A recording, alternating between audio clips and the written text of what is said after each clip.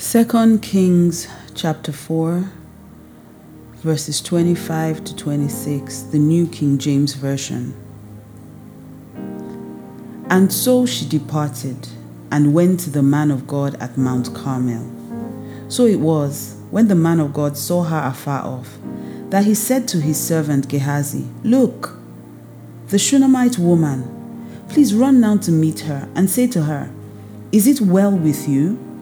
Is it well with your husband? Is it well with the child?' And she answered, 'It is well.'" Bible before breakfast. Mildred Kingsley Okonkwo here. If you've been a Christian, even for 30 minutes, I guarantee that you would have heard "it is well" a couple of times. And interestingly, a lot of people don't know where this phrase "it is well" actually came from. So today I'm going to do you one. I'm going to do you a big favor. And I'm going to read this amazing story of this amazing woman. God, I can't get over her. I often think that we don't preach about her enough. I love her spirit. I love her strength. I love her faith. I love her dedication to God and the things of God. I love this woman. God. Okay, so before I get ahead of myself, let me just read it to you. 2 Kings chapter 4. I'll read from verse 8. It's quite a bit of a read, but it's a good read. And I'll read it to you in the Message translation so that you will get the gist of it. I really just wanted to get you to see where that phrase came from. That's why I read it in King James. But this is so much fun. Listen to this. Verse 8. One day, Elisha passed through Shunem. A leading lady of the town talked him into stopping for a meal. You will understand why she's a leading lady in a bit. Being a leader doesn't just happen by chance. There are some principles you must put in place, some work you must put in. And it says, and then it became his custom. So whenever he passed through, he stopped by for a meal. "I'm certain," said the woman to her husband, "that this man who stops by with us all the time is a holy man of God. Why don't we add on a small room upstairs and furnish it with a bed and desk, chair and lamp, so that when he comes by, he can stay with us?" Now you can tell from this verse that she's a woman of strong convictions. She's also a resourceful woman and a woman who always has smart ideas. She sees a problem and she solves them. That's why she was a leading lady. But that's not what this is about. So let's get back into it. Verse 11. "And so it happened that the next time Elisha came by, he went to the room and he lay down for a nap. Then he said to his servant Gehazi, 'Tell the Shunammite woman I want to see her.' He called her and she came to him." Listen, there are some gifts you give, there are some seeds you sow that generate a prophecy over your life. This woman was doing it out of the goodness of her heart. She wasn't expecting anything. But the gift she gave touched the soul of the man of God and he sent for her. And through Gehazi, Elisha said, "You've gone far beyond the call of duty in taking care of us. What can we do for you? Do you have a request we can bring to the king or to the commander of the army?" She replied, "Nothing. I'm secure and satisfied in my family." Elisha conferred with Gehazi. "There's got to be something we can do for her, but what?" Gehazi said, "Well, she has no son, and her husband is an old man." "Call her in," said Elisha. He called her and she stood at the open door. Elisha said to her, "This time next year, you're going to be nursing an infant son." "Oh, my master, oh, holy man," she said, "don't play games with me, teasing me with such fantasies." Because the woman had given up.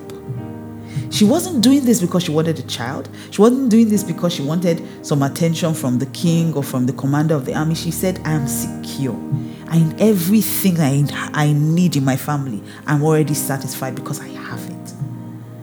But the man of God said to her, "You will have a child by this time next year." She didn't want her hopes up at all.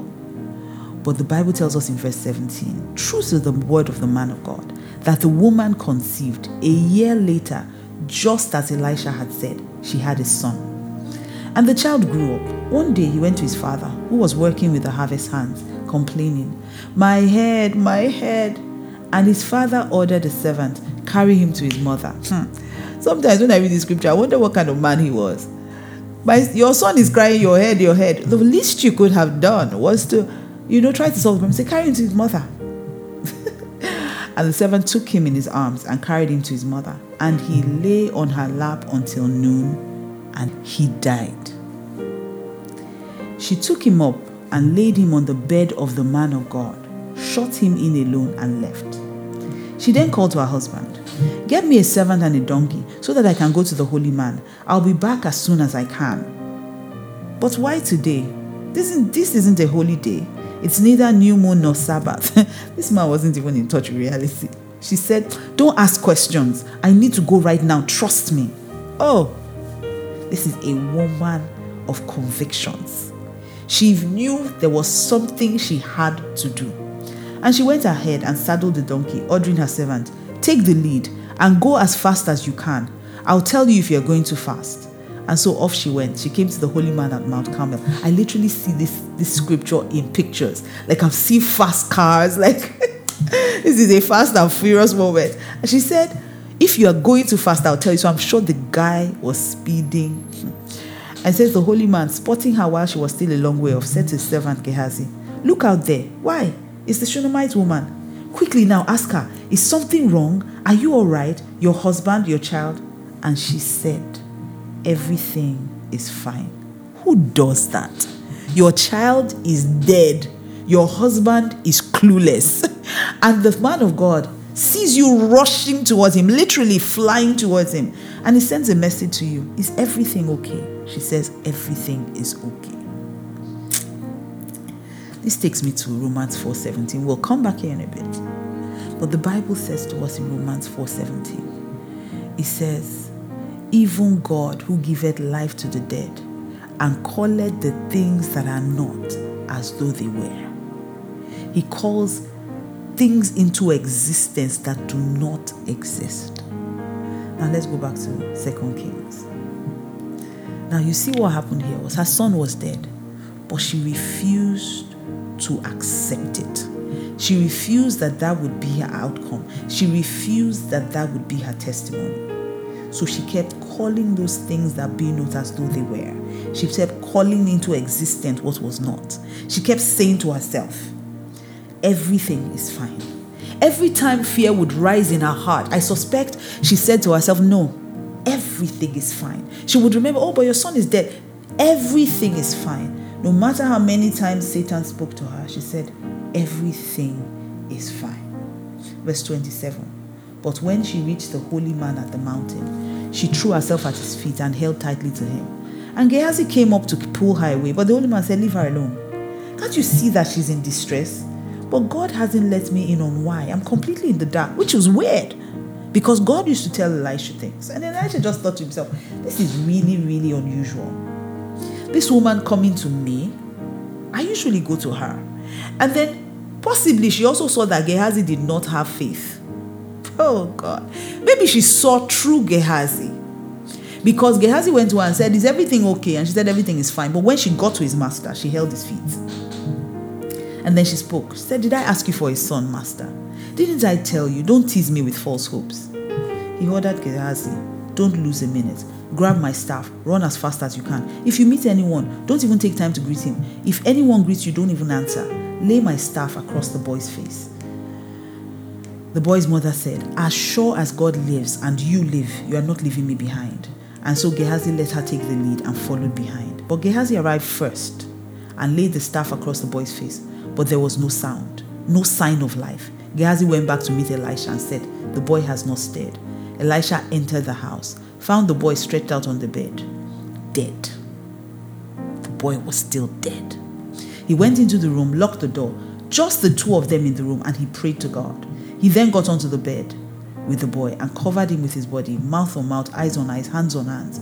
As he stretched out over him like that, the boy's body became warm. Elijah got up and paced back and forth in the room. Then he went back and stretched himself upon the boy again, and the boy started sneezing. 7 times he sneezed, and then he opened his eyes. He called Gehazi and said, get the Shunammite woman in here. He called her and she came in. Elisha said, embrace your son.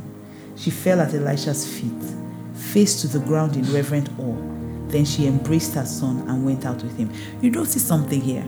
Elisha gave her a miracle, but she thanked first. The Bible says she fell at his feet, face to the ground in reverent awe. Then she embraced her son. This woman has so many things we need to learn from her, and I believe time is not even enough for us to digest this. Listen, this woman was a woman of strong convictions. She was a woman of faith. You know the Bible very clear. In Isaiah 3 verse 10, it says, say to the righteous that it shall be well. It says, they will enjoy the fruit of their actions. Say to the righteous, it shall be well, for they shall eat the fruit of their doings. Say to the righteous. This woman took this scripture to heart, and she kept saying to herself, everything is fine. She understood who she was.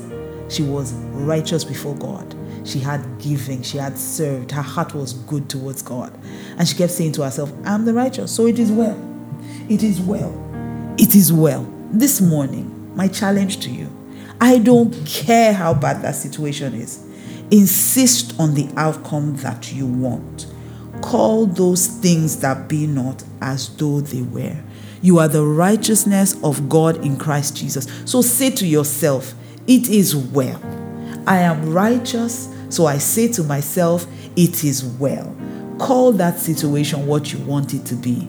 Are you holding a dead business in your hand? Say it is well. Are you holding a dead child in your hand? Say it is well. Are you holding a dead marriage in your hand? Say it is well. And your parents dying right before your eyes? Say it is well. And it will be well with you. Good morning. What a wonderful way to start your day. Bible before breakfast with Mildred Kingsley Okonkwo.